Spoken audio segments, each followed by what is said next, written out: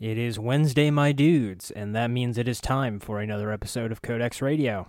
As always, I am your host, Endless Odyssey. It is Wednesday, July 11th, 2018, and this is episode 27 and part 15 of our reading of Planescape Torment.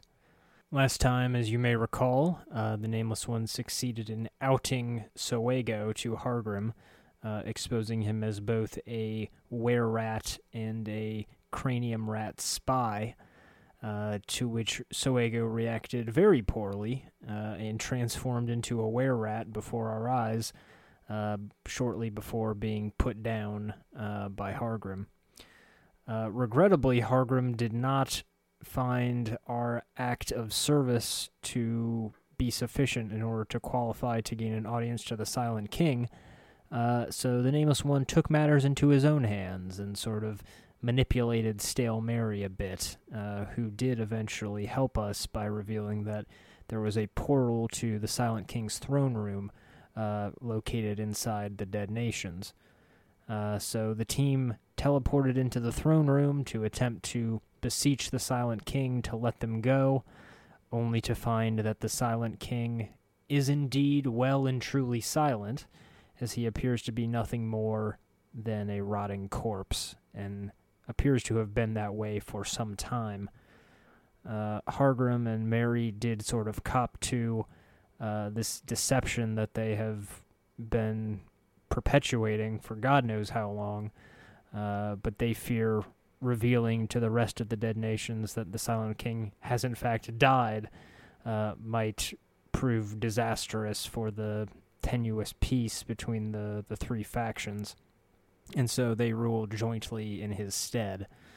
And in exchange for a vow of silence on the matter, the Nameless One and pals were allowed to leave the Dead Nations at last. So, heading back into the catacombs, the search for Ferid's Bronze Egg continued, and it was ultimately located, along with the decanter of endless water that Glyve spoke of a few weeks back. Having located all of the artifacts we intended to locate, it seemed like we were ready to return to the surface, when suddenly the Nameless One was distracted by a strange gate, and he felt compelled to explore further, despite Mort's protests. And that's where we pick up today. So, without further ado, I give you part 15 of Planescape Torment.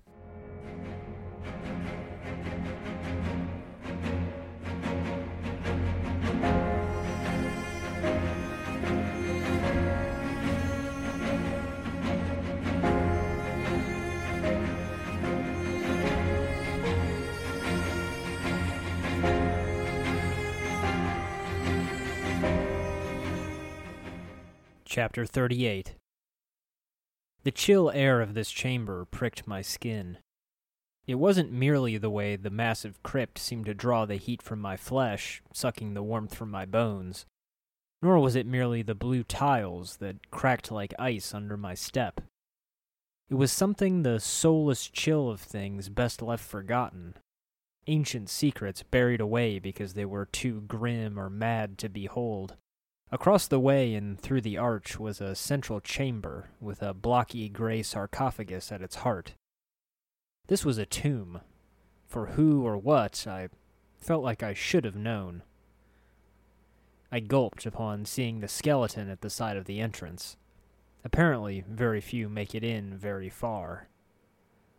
Each sound I made echoed through the vast chamber, rippling the air in razor-edged crescendos that signaled how utterly huge this place was. It was as if a worm had hollowed out a space in the core of Sigil itself and left it empty when it died. But most eerie of all was the giant rune gilded into the center of the floor in an unfamiliar silvery metal. It was the same rune that I bore on my shoulder, knife-edged and barbed inward and out as if it were pain betraying itself. The rune of torment. I explored the gallery, and with my careless steps, a bolt of blue light shot out from a corner, cracking against my shoulder and sending me spinning. Damn, the place was trapped. Well, it's not like the place could kill me. Could it? A sheet of leather hung from a wall, bat-winged as if it were freshly stripped from a body, head, arms, legs, and tail. The scratchy runes were a little faded with age, but the chill, dry air seemed to have preserved it over the ages. "At last I have you. Never again will you torment me, for no mortal man can escape these walls. Seek the keys and embrace death with each that you find. Only then shall you be free." Well, that's reassuring. Intending to progress to the next room, I headed toward the passage down. Yet, foolishly, I had stepped onto the seal that was the symbol of my curse, the black mark I was fated to carry with me. So when it glowed, I stood stock still, paralyzed with the flash. The bolt of lightning cracked down through me like a white-hot whip, frying every muscle and nerve along my spine into a useless puddle of molten flesh. I collapsed, twitching a moment, before the darkness claimed me. Shifting, I groaned, arching my back to work the kinks out. The renewed flesh itched, and my nerves weren't in proper working order just yet. My whole body was numb, and my movements were clumsy, but with a few minutes' rest, the paralysis faded and I stumbled to my feet. Best not to do that again. Circling around the rune, I continued down the passage. A simple, straightforward process to get to the next god-forsaken room, so imagine my confusion when the air rippled in front of me. There was no chance to step back, no warning when reality about me seemed to tug at my being and tear me away. I cried out in shock as space itself twisted around me and I was drawn unwillingly into a portal, and out of it into another side chamber. There was only one thing of interest here, the grim sarcophagus of gray stone and copper finishing. Even if each side was a foot thick, it was still huge enough to fit 2 or 3 bodies within. Barring the Silent King's sanction against grave robbing, part of me didn't relish the thought of cracking open the seals and exposing whatever monstrosity lay within. By now, however, I was getting over the mortal squeamishness towards pain and death. Looking around, I was surrounded by bleak cobbled walls, the only path, no doubt, another portal. Seek the keys and embrace death with each that you find. Only then shall you be free. I pushed the coffin lid aside. Though thick and heavy, it was lighter than I expected. While I strained and sweated, grunting with each shove, the lid steadily moved aside when I threw my weight against it. Stone scraped against stone, and by the time I was left resting at the base of the sarcophagus, panting with exhaustion, there was a space wide enough for me to fit an arm through. Biting my lip, I slid my hand into the darkness. To my surprise, I reached down all the way to meet bare stone. Groping around a little further, I still felt only empty air. I stood up on my toes, leaning further in to explore deeper. Finally, my fingers bumped against a slim bar of metal, and my fingers curled around it. Pulling it from the stone sarcophagus, it looked like a key, but without door or lock in sight, I couldn't find much utility for it. I sighed. I suppose I would have to trust the inscription. If no mortal man could escape, then my immortality must be the way out. I stepped onto the seal. As expected, the lightning shot through my body, searing through flesh and bones so that I felt as if I were being split in half. Yet when I twitched back to wakefulness, I found myself still sprawled over the seal. I was only half dead from the blow, but the agony was unbearable. The smoky smell of my own burnt flesh swirled among the tendrils of smoke, savory enough to make my own mouth water, acrid enough that it made my eyes well up with tears. The foamy bile met my lips before the wave of nausea hit a split second later, and I choked as every nerve along my body burst as if they were afire. Almost fully paralyzed, I couldn't crawl off the seal. Instead, I slapped the silver-gilded seal weakly, crying out in a hoarse voice. "Take me," I croaked. "Take me!" And mercifully, the powers above granted my plea and ended my suffering. When I came to, I was at the entrance once again. In my hand, I still gripped the key. Bits of my burnt flesh had been welded to the metal surface. I rolled it over in my hand as I shook off the residual lightheaded feeling of my previous death. The key seemed vaguely familiar somehow. As I held it, I suddenly knew its purpose. Like the keys of Sigil's portals, this would allow me to teleport to one of the other inner chambers of the tomb, but only if used at the entrance corridor. And the only way to return to the entrance was by the trapped seals. I shelved away the question of how the damned thing worked. Dimensional lightning, imps that dragged my corpse back to the entrance, who knew? All I needed right now was to get into the tomb. I circled around the seal and stepped through the portal. Once again, I was teleported into another room.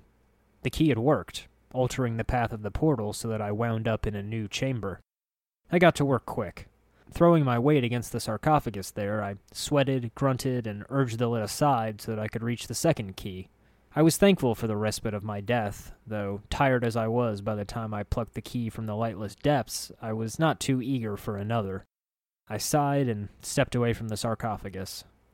Well, we all have to sleep sometime. It was a mercifully clean death, in that my eyeballs weren't bursting with vitreous humors melting from my sockets.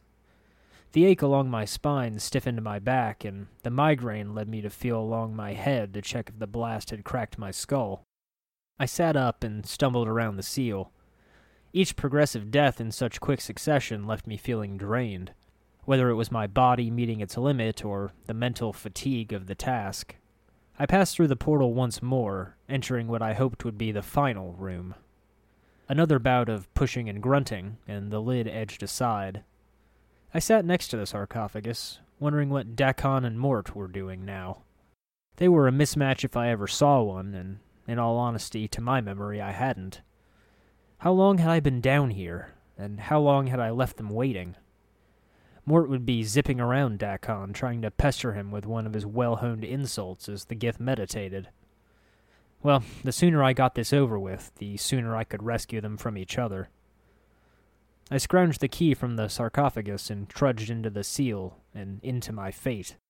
Spreading my arms like a hawk about to take flight, I embraced the spear of light as it sliced through my body. I stumbled weakly toward the entrance. Tendrils of smoke curled from my flesh, the only hint of warmth in this cold tomb. My limbs were rubbery, my muscles were weak. The strength was flowing back into my body in a sluggish trickle, and the keys clinked in my loose grip. I almost didn't notice that I had passed through the arch without being teleported once again. Collapsing on my back, I began to laugh. Victory was mine, and I was too weak to fully claim it. The chuckles echoed cold and hollow against the walls, taunting me in yet another bitter twist of irony. Eventually, the nausea trickled away, and the weakness crumbled from my body. My stomach began to growl, and I thought back to the last time I had food, a half-cooked cranium rat and a crust of bread that could have been used to cobble the floors. Softening the damn thing in mildewed water had improved it little. Strange how you suddenly think of the little things when you're inches from your greatest goal. I stood over the grand sarcophagus. The workmanship was rigid and alien, and gripped with multiple bronze fingers. There was no moisture to tarnish the metal, but mere age had begun to turn the edges green. The slab covering it was carved with a rigid utilitarian pattern, and the pedestal the whole thing rested on was inlaid with more bronze and gray-brown stone. I strained trying to open the sarcophagus lid, but my efforts were in vain. It was locked firmly in place. With a sigh, I leaned against the slab momentarily, when a thought struck me. I leapt to my feet. The Runes of Torment. The strange feeling that I knew this place and its workings. I knew. This was my own tomb, built by my own hand. I looked around. Hung along the walls were slabs of stone, white underneath, but rust-stained as if they were ancient blood-soaked shrouds. The inscriptions were written in a style identical to my own hand, but the words were foreign. The runes inscribed were calm and determined in some places, frantically scrawled in others, like the words of a madman who knew not who he was and whose moods were as mercurial as his memories. Was this my original journal? I began to read. There is nothing that can be done. Memories are gone, perhaps never to return. With every death, I lose part of me.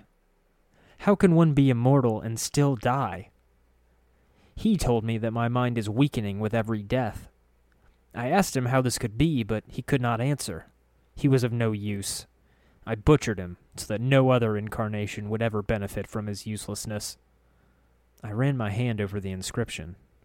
The runes were mine, but the brutality behind the words wasn't in my own heart. Who was I? Who am I? Upon closer inspection, though, I believed the panel could recess into the wall. I pushed it, and the panel glided into the wall. A click emanated from the sarcophagus behind me. I have lost lifetimes because of my killer. I cannot deceive him, so I must kill him. I tried to throw him off the scent.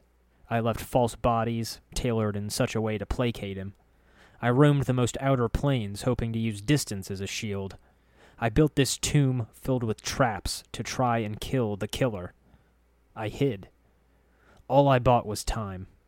The attacks inevitably begin again, with more fury than before. Deceptions are useless. Somehow the killer always knows that I live, and no matter where on the plains I hide, he finds me, eventually. Another inscription, another panel. It slid smoothly into the wall. Click.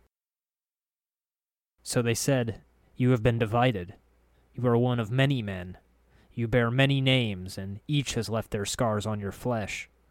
Lost One, Immortal One, Incarnation's End, Man of 1,000 Deaths, the one doomed to life, Restless One, one of many, the one whom life holds prisoner, the Bringer of Shadows, the Wounded One, Misery Bringer, Yemeth." I grow weary. Click. Fear names. Names have power in identity. Others can use names as weapons. Names are a hook that can be used to track you across the plains. Remain nameless, and you shall be safe. I am the Nameless One.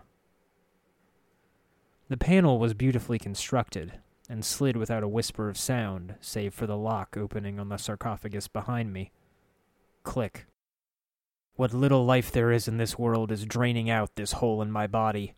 The world can burn, the plains can burn, just give me life. I will destroy this life so badly, break it, smash it, stain it in blood and feces, so you cannot live it either. Let all creation burn, for I cannot die. I push the panel. Click. It is extremely important to record your journeys so that you might learn from them. The greater need, however, is that the sources of information you use to uncover this mystery need to be protected when they are found. If key figures, documents, or oracles are somehow removed, either by death or destruction, then you will never know who or what you are, or how you came to be this way. The craftsmanship of this panel was exquisite, inset with the precision that only a master could achieve. Click. I suspect that we will continue to die and be reborn until we finally get our life right. I do not know what we have to do to bring that about, though, and therein lies the frustration. Is it some sort of karmic cycle? As I gather, some incarnations have committed terrible crimes, but there have been a number of incarnations where we have labored to do nothing but good. Are these incarnations intended as punishment? I don't know. And that is the only real truth I can offer in these carvings. I do not know. At what point does the I get separated from the we? At what point am I freed of the shackles of the actions of these other incarnations? And at what point am I allowed to be me, without the weight of these past lives? Click. The final inscription looked like the directions on my back that Mort read to me in the mortuary. While I thought I gleaned all I needed to know, I looked over it to refresh my memory. Perhaps more could be gleaned from a direct reading. I know you feel like you've been drinking a few kegs of Styx wash, but you need to center yourself. Among your possessions is a journal that'll shed some light on the dark of the matter. Farad can fill you in on the rest of the chant if he's not in the dead book already. Don't lose the journal, or we'll be up the Styx again. And whatever you do, do not tell anyone who you are or what happens to you, or they'll put you on a quick pilgrimage to the crematorium. Do what I tell you. Read the journal, then find Farad. To my surprise, there was one more line. One that Mort didn't read to me in the mortuary. Don't trust the skull. I stood, my head spinning, made worse by the residual headache from so many deaths. Hey, Chief, you okay? You playing corpse or you putting the blinds on the dusties? I thought you were a deader for sure. I don't trust the Gith. We should leave him behind. What's eating you, Chief? You and me, Chief. You and me. Reaching around, I ran a finger along my back where the inscription probably was. I had to fight down the sudden urge to take a dagger and slice off my skin in sheets so I could see for myself. In my fury and confusion, I snarled, punching the panel so that it withdrew. Click. I had more important things to focus on, I thought. I could deal with such problems later. For now, I needed to focus on what was in front of me. I needed to see what it was that I had to die 3 times for. Don't trust the skull. The sarcophagus lid slid open with ease, unlike the others. I discovered only a single key lying within. No body, nothing of worth. Well, that's damn disappointing, I grumbled as I snatched it up.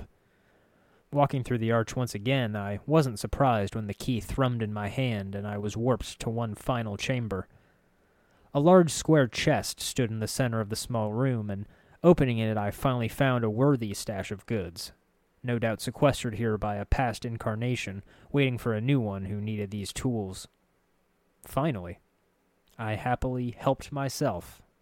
When I was done looting, a final portal opened up. Deep down, I knew this would take me back to the catacombs where Mort and Dakon were hopefully still waiting. I would come back richer in supplies, seared with a few new scars, and troubled by the dark revelations of my tomb. Dakon turned as I approached, his eyes like polished coal. It was known to me that you would return. Is it your will that our 2 paths become one?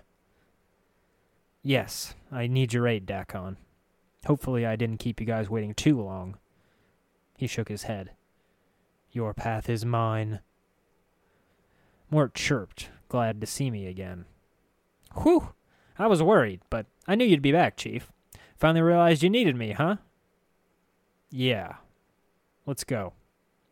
I tell you, Chief, I'm not letting you go this alone anymore. I mean, let's be honest. Without a member like me around to give you the dark of things, you would have been dead 10 times over. I'll be hanging around until you learn to live off the apron strings, but until then, we're skull to skill. Bestest buddies we are, Mort and, well, we'll call you something eventually. After all, big scary place like this, it's just about impossible to find real friends. Chapter 39. I left the dead nations happily, eager to taste the foul air of Sigil once again. At the portal, however, I passed by that corpse once again. The sandy-haired collector was covered with nasty bites, and still the dead man's neck writhed as if it were trying to twist itself off his body. He spoke with an effort, but thanks to the stories bones tell that I had learned from Stale Mary, I could understand him with perfect clarity. Hey, I'm Chad. Need your help. I squatted next to him. What's wrong with you? See, this neck. It was stretching like taffy and contracting. Damn Vargoyle bit me. I'm dead and I need to hold my head on if I don't want to be one of those damnable things. You gotta kill the Vargoyle down the passage. All of them. To save me from that. I nodded. I had worried about this very fate the first time I learned of the Vargoyle's terrible bite. You got it. In return, I'll give you directions to a powerful magical item. Deadsight tells me you might need it. What is it? Find it and then I tell you. Not before. I had faced hordes of the things already, fought giant sewer lizards in the dank tunnels of the drowned nations. I had been threatened by slavering ghouls and hacked apart a were-rat in these tunnels. Slaying a small swarm of Vargoyles was a simple affair. They were little more than flying rats to me now. When I returned, I noticed Chad's neck was better. It no longer bulged out as if it wanted to separate from the torso. Thanks, friend. At least now I know I ain't gonna be a Vargoyle for eternity. You want your reward now? Tell me. Alright, here's what it is. There's a reason the drowned nations are called that. There's a magic bottle that never stops its flow. A decanter, hidden in the drowned nation catacombs. You get that? You got all the fresh water you'll ever need. You mean this one? I pulled it from my pack, holding it before his dead, motionless eyes. What? Oh, cripes. I'm sorry, I can't offer you anything else to thank you. Wait, someone down here might know how to get the command word. A guy by the name of Glyve? Face in the wall, speaks like he's got a mouthful of molasses. Powers above, I feel so useless. I shook my head. No, I needed to be reminded that I still have a few things to do here. Thanks, Chad. Rest in peace. With that, I felt his spirit fade, passing into the planes beyond. If I had to, I could always drag up the memories from his bones, but there was no need for that now. Things to do here? Unless there's a mammy bar and about 10 other ways to fulfill my 11-plus vices, we're getting the friggin' hell out of Sigil's arsehole. We have some obligations, Mort. Such as revenge against a certain Vargoyle swarm that had killed me earlier. By now, the population must have been decimated. Those few scattered pests would have had to kill a lot more buried villagers to become a real threat again. Hopefully I could warn those vultures away by telling them that the dead nations protected these warrens. I sifted through the scattered bones of the dozens of adventurers that must have been slain here. Most of their goods were damaged, but an exquisite pair of punch daggers still looked good. I returned to Glyve. Glyve spoke in that slow rumble, like stone scraping against stone. Have you found the flask of which I spoke? Yes.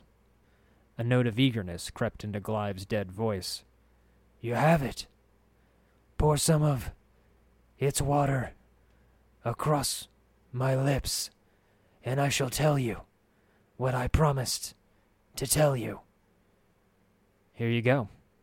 The clear water from the flask trickled across the stone lips, diluting the filthy flow that spewed from the holes. As we watched, the ditch's water slowly dissipated entirely, the dirty taint of it replaced by clear, fresh water. Glyve groaned in ecstasy. After a moment, he spoke. My thanks, Nameless One. In gratitude, I gift you with the knowledge that will allow you to harness the full power of the decanter. His voice began to fade even as he spoke. Seek out the woman called Namel. She resides in the clerk ward in Upper Sigil. I know not where exactly. Best of luck in your quest, immortal. Thanks, Glyve. Go to your rightful rest. The stone face was silent. A trickle of clear water ran from the corner of its eye, and the grimace carved into the face had loosened. Another soul, freed from its torment. You know, boss, I was getting really sick of his constant pauses. Anyway, it's a good thing he shut up now.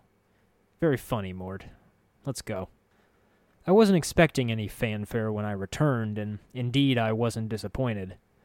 When I came to the gate, that huge hulking thug was still standing guard, face creased into an ugly grimace. The guard straightened up. You got what Ferid's wantin', Burke? Yes. Show it to me, Burke, and I'll raise the gate. But not until, right?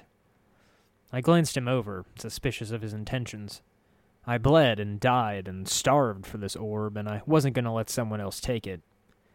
It's for Ferid's eyes only. The thug barked a laugh. Then you ain't getting in. A muscle in my cheek twitched, but I tried to stay calm. On the other hand, I do have something you might be interested in. He raised an eyebrow. Yeah? What might that be? Jink. How's 25 coppers sound? You're getting warm, Burke, but you ain't there yet. I sighed. All right. How's 50 sound? A smile wreathed his ugly face. "That's good enough. Pass it through and I'll open the gate." I pulled out a fistful of coins, giving a rough count before tucking them in a rag and tying it off quickly with some leftover thread. I held out the small satchel, offering it just past the gate. "Grab it and it's yours." He reached through the gate for the coins I held out. In a swift motion, I deftly pinned his arm back against the gate and wrenched it. The guard screamed in agony as his arm creaked in its socket. Twisting it further, the muscle and sinew strained on the edge of tearing. "Ah!" he squealed like a piglet. "Get off! Please!" I let him go. "Now let me in, or I'll tear you to pieces. We'll have no more of your games. I'm tired, aching, and I haven't had a hot meal in days, and I'll be damned if I'm going to let a flimsy iron gate and a grave-robbing rat get in my way." He hastened to open the gate before I made good on the threat and stood far out of my reach as I passed through the gate. Learned our lesson, have we? Let's see a little more respect next time. Farewell. The other guards looked at me with mingled fear and loathing, but they readily gave me a wide berth. No one met my eye as I passed by. I gave them a friendly wave as I left them. "Top of the morning, lads." Keeping my pack close to me, I led the way to Farid's throne room. I had gone through too much to lose it to a cut purse now. I licked my lips. Farid had answers for me. I could taste it. "Ah, corpse." Farid turned as I approached, his crutch clacking on the cobbles of the court. He licked his lips and smiled expectantly. "Have you brought me what I asked for?" I held it out. The surface curdled under my fingertips, and the nauseating stench led me to hold it at arm's length. "Here it is. The bronze sphere." Farid's eyes gleamed as I handed it over. He touched it gingerly, almost reverently.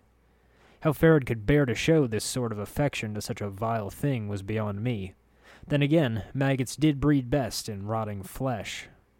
"You," he chuckled. "Ah, corpse, such a gamble you were, and paid off handsomely you have." Farid studied his reflection in the sphere and tisked. "The years have been cruel to me, I see." "I did what you asked, Farid. Now I want some answers." Farid didn't even look at me as I spoke. His attention was swallowed by the sphere he held. Yes, ask your questions." Farid turned the sphere in his hand. "Very important, your questions." "What do you know about me? Why was I told to seek you out?" Farid studied me with a critical eye. "Stay your weapons for what I'm about to say, corpse, for it could be your ears that'll take offense." Farid smiled wickedly. "My ears no longer care, but yours are still fresh for the burning, it seems." I placed my hand across my chest. "You have my word that I'll stay my hand, Farid. I swear it. But I need to know what you know." "The truth." Farid's tone softened as if cajoling. "The truth was stretched a bit from my mind to my tongue when we first spoke, corpse. In all terrible honesty, I know little about you." He raised a withered finger. "Yet, hear me out." "Yes?" "You're a cutter who plays at being dead, as I see." Farid squinted at me. "Some time ago you came to me, like you are now, but not. Just strolled right into Illwind Court and said you wanted an audience with me." "An audience with you?" "Aye, an audience." Farid chuckled, like whispering sand. "Like I was royalty." He seemed amused, but there was an edge in his voice. "You knew the right things to say, you did, oh yes. You spoke the chant like a governor, born and true. And I listened." "But you were royalty. At least a man of position, once, were you not?" Requin's tale was still fresh in my mind. "Once," Farid hissed. "Once. Titles, only words. Nothing in the end." He lapsed into silence, then tisked. "Knew that too, my history. I think you did." "What did I want from you?" Farid gave a mock bow, his crutch creaking as he leaned against it. "Oh, Farid, great collector king, you says. I have come before you to request a boon." "A boon," I says. "What could I offer such a man of obvious strength?" Ferret wagged his crooked finger. "And you asked for a strange thing. You says, 'Lord Ferret, I ask for courtesy. Your collectors roam throughout the hive. If they should find my body, I want it kept safe. That's all I ask.'" Ferret shrugs. "A simple boon." I tried to urge him to continue, but before I could speak, I suddenly felt a prickling in my skull as Ferret spoke the word boon, and the smell of blood and fear rushed through my nostrils. Ferret was hiding something that happened in the past involving me, and it scared him. The boon he granted was no simple matter. "So, you granted my boon just like that? There's nothing to be gained from it for you. Why did you even agree to do it?" I asked suspiciously. Ferret fell silent for a moment. "A dead man can keep no promises, and promises to a dead man are easy enough to make, corpse." "You're a merchant, Ferret, not a Samaritan. There must have been another reason." The memory burned as it returned in white-hot prickles, searing as it ate its way forward into my consciousness. Soon, though, it cooled, icy with the rigid calm I felt just then. The stench of the hive burned at my nostrils. A hand was curled around my sheathed dagger, and a cold sweat had made the handle slick. The thug chuckled. "An audience with Ferret? Did Sharegrave send you?" "No," I said simply. "I'm beginning to lose my patience, street vulture. Where do I find Ferret?" "The Collector King don't see outsiders, Burke." He grinned, revealing 2 rows of moldy yellow-green teeth. "But I do think he'll be liking that purse of yours." Out of the corner of my eye, I noticed the thugs moving. 10, no, 20 of them. The hivers could smell the sharp tang of danger, and down the streets, window shutters snapped and doors slammed, finishing with a chorus of clinkling as deadbolts slid home. I grumbled. It was a sad day when I'd have to waste my energy on these rats. Ah, well. Might as well have a little fun. Swinging an arm back, I gripped the neck of the thug that was maneuvering in to backstab me, the other hand snatching his wrist before he could slide the blade somewhere soft. His eyes bulged, and he struggled as I whispered a single word of power in his ear. "Insects." I could feel the blood trickling from his nostrils, pouring from his lips and eyes, and wetting my fingers as he collapsed, his insides liquefying as he was eaten from the inside out. His body convulsed, thrashing as a wet, bubbling scream gurgled from his lips. By the time he was twitching in his death throes, the centipedes were writhing free from under his eyelids, ants swarming from his ears, and spiders crawling from his lips, gleefully carrying bits of his tongue in their mandibles. "But Barrack! A mage! Quick!" another thug screamed. "Grab his wrists! Cover his mouth!" They weren't as stupid as I imagined. Showing their backs would have meant certain death. If they could reach me and pin me to the ground with manacles and gags, they might have had a chance. But I make my own rules. Cracking my fists together, a wave of air and force battered the nearest thugs backwards, knocking them to the ground. I waved my hands, and one by one I plucked each of them up as if by invisible telekinetic hooks. One I threw into the wall of an abandoned building, and his body slid halfway into the stone before it solidified again. Stone and flesh melding into a conglomerate that left his guts ossified. His screams were short and choked off, and he died slowly as his organs began to fail, half merged into the brick as they were. Another I speared mercifully with arrows of glass, leaving him dangling and still from the brick wall. A third I entrapped in a prison of crushing salt. He died in an instant. I made a game of it, practicing my hand-eye coordination by juggling between the ones that tried to attack and the ones that tried to take flight, seeing how many I could kill and how creatively. Their screams of terror were silenced one after the other in ripples of chaos and razor-edged blades of law. They fell with missiles of ash, weaves of pure light, and coils of metal that wound around bodies and limbs and tightened until they were sliced into medallions of flesh and bone. The streets were drenched with blood, and the scattered limbs of the thugs still twitched as I walked calmly toward the last one standing, facing me only because he was paralyzed with terror. It was the one who first mouthed me off, the one with that mildewed grin. With a shriek, he tried to flee, stumbling over the bodies and slipping on the blood of his allies. I was glad I left one alive. With a flick of a finger, he was dragged into the air, limbs flailing as I gestured, pressing him stock still against a nearby wall. "I'm not in a good mood today," I whispered, reaching out to grasp one wrist.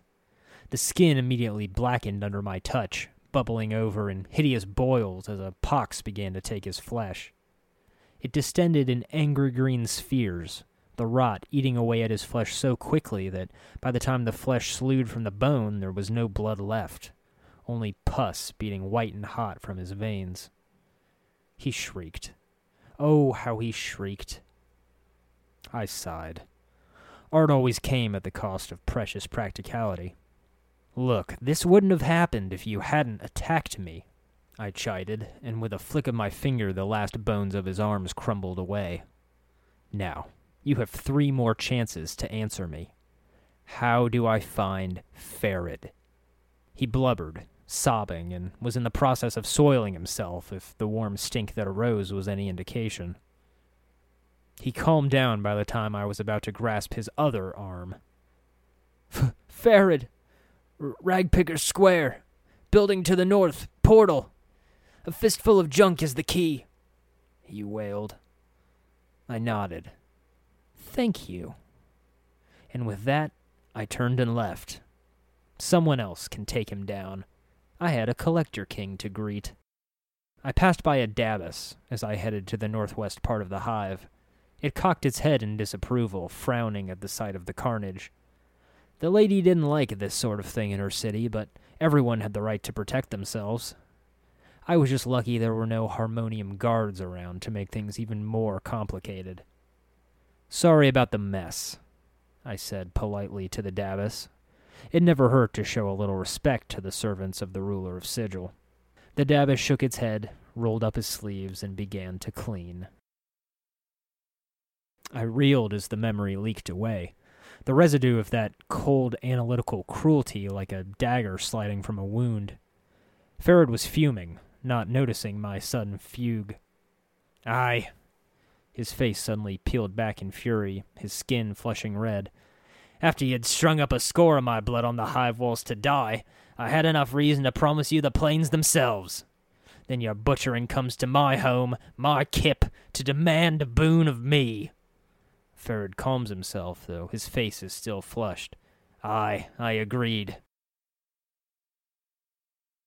The man was hunched over his cane, his face fish-belly pale as he watched his bodyguard float in the air, rolling over in a smooth circle as he whimpered in terror. "Ferid, I know you're debating on whether you should send your thugs at me. Spill some of my blood in revenge. Right now you're sizing me up and seeing whether you should take the chance." The thug whined as I bent him over backwards. "Help me! Please, uncle!" "But please believe me when I say I didn't take pleasure at the deaths of your men. I just hate wasting time, and that was the quickest solution. As is this." "Stop!"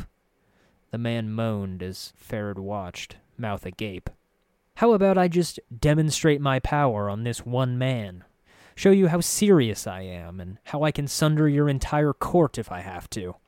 It'd save us both a great deal of time, resources, and yammering, wouldn't you say?" "Enough! Enough, you white! I agree! Please, I agree!" It wasn't the fear for the lives of his men that made Ferid agree, nor was it simple, pure reason. I knew the look in his eyes well, as I'd seen it many times in the eyes of men who betrayed their companions, from prisoners who killed their cellmates for food they had squirreled away. Ferid only agreed because he was afraid of what I might do to him. It suited my purposes just fine. The thug dropped to the floor in a clank of armor and scurried away. "Thank you, Your Highness," I bowed politely. "I'm sure you'll find my terms most agreeable." I swallowed hard, shaking the rest of the memory off. I'm I'm sorry about your people, Farid. That wasn't me. But if I can make the loss up to you, I will. Farid hissed. No matter. Their bodies serve me well enough. The Dusties pay the same for fresh debtors as for old. How long ago did I first meet him? 10 years? 20? Strange how the most horrific acts can cool in such a short time. What sympathy I did have was bleeding away if he treated his companion so callously. Was that the only reason you agreed to my request? You knew some things about me. Things only I knew. You knew I was greedy for something beneath Sigil, and you put a name and picture to it. The Bronze Sphere, you said. I didn't think you would fetch it for me. He chuckled. Yet, did you? Aye. The planes turn in strange ways. And that's all you know? All I know. Nay, but it's all I know about you, corpse. Fine. Next question. What did you take off my body after I died? I? Farid licked his lips. Why, I took nothing, corpse. His face split in a grin. Then I wasn't the one that found your body. Who did? Farid's smile widened, pulling the pasty folds of flesh back from his face like a curtain. My daughter, the rose of my eye, the sweetest of my family, and the sharpest wit of 'em all. He licked his dry lips and sighed in mock sadness. Such a cruel tongue on her. Your daughter? Who? My darling girl Anna. She found you dead as a debtor can be, in a place where most collectors wouldn't go for a mountain of coppers. Could be she plucked something off you. Could be not. He leaned in, shaking his head. You'll have to ask her, for it's not a Dar's place to say. Something about him pricked at me. Don't lie to me, Farid. You're a merchant, and you always take a cut from your workers. What did Anna give you for my body? Ah, yes, my tribute. Farid folded his withered hands over his crutch, almost protectively. There's no telling what was from you and not, corpse. Most like there was nothing. As much as my past incarnation had done him ill, the man was rubbing me the wrong way. I needed the elements of my past if I was to piece anything together, and here was this vulture hanging on to my possessions as little more than trinkets. Farid, my patience is at an end. If you don't hand over what was stolen from me, I will see to it the dustmen know where to find you. Farid was silent for a moment. He tapped his fingers against his crutch, slowly. Well? Where is the decency of man gone? Farid grumbled, shaking his head. A courtesy I am doing for you, corpse, such a courtesy. Farid parting with anything. It'll be the dead book for me if anyone heard. Wait here, move not a yard. I shall return. He slunk off into the shadows behind his throne. Huh. Wonder where he's going. After a long while, Farid returned, his crutch clacking against the flagstones. In his hands he held a number of items, which he passed off to me. You will be silent on this and accept the blessing that I even remembered. My eyebrow twitched. He really was a vile creature.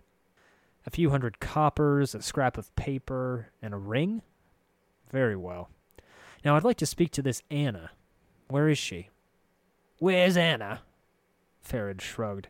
She's hiding in the shadows here, I expect, listening to us trade the chant.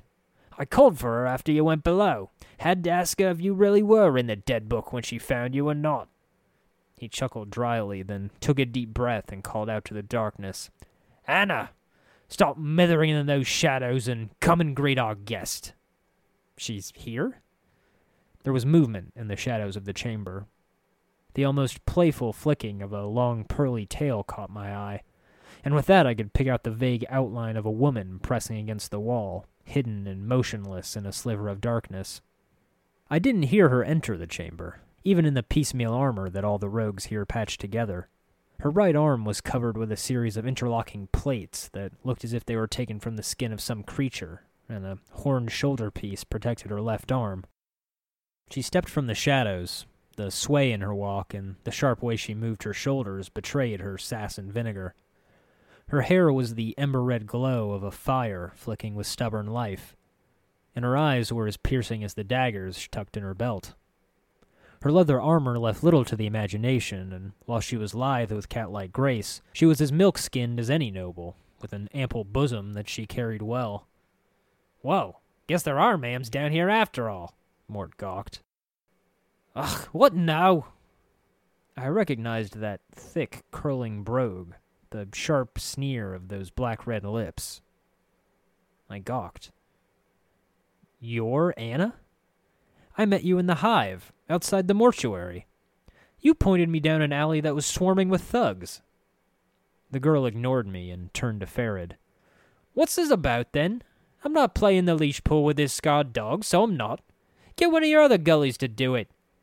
Do you know how many stab wounds I took? Anna, rose of my eye, have I not taught you to respect the dead?"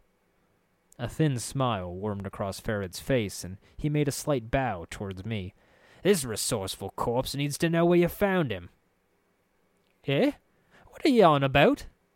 She squinted at me. "He's not a debtor." "Ah, yes, my mistake." Farid nodded, then his voice dropped dangerously. "Yet, my darling Anna, that still makes it your mistake, for this one only had one foot in the dead book when you brought him to me." He tapped his crutch against the flagstones with a light tap. "He woke up, sought me out.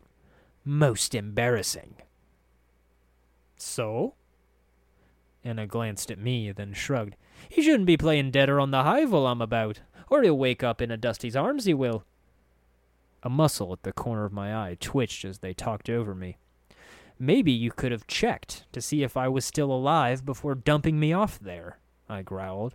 "Oh, aye, and maybe you should have been more careful, and maybe you wouldn't have been lying face down in stone steel on the alley cobbles like a deader, aye?" I worked my jaw, trying to knead out the frustration.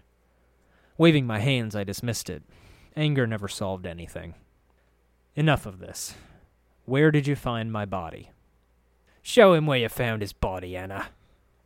Farid tapped his crutch again for emphasis. "Take him to the haunted alley." Farid studied Anna for a moment, then grinned and turned to me. "If you happen to lose my darling Anna on the way to the alley, corpse, you come back and see Farid. I'll guide you." "Tch!" Anna sneered at Farid, then threw a glance at me. "Come on, then, and keep your steps quick, Jig. I've little time to waste on the likes of you." I shook my head. "Not just yet. The three of us have been pissing around in the catacombs for days, and we're exhausted. We need to get a little respite and sigil for a few days before we go anywhere as dangerous as you describe." Her tongue snapped, sharp as the bladed tip of a whip. "Oh, aye. Well, then, you can sniff out your own grave on your own, Egypt. I'm not Anna." Farid's voice was quiet, but it cut through the girl's speech like a knife. "Be his minder. See that he comes to no harm while in the village. Then guide him to where he wishes to go." Anna spat on the ground. "A pox on you both." "That's what I was thinking. Now, let's go," I said with a grumble. This smelled like trouble. I could tell. And that'll do it for this week's episode of Codex Radio. Thanks so much for listening, everyone. As always, if you have any feedback about the show, we'd love to hear it.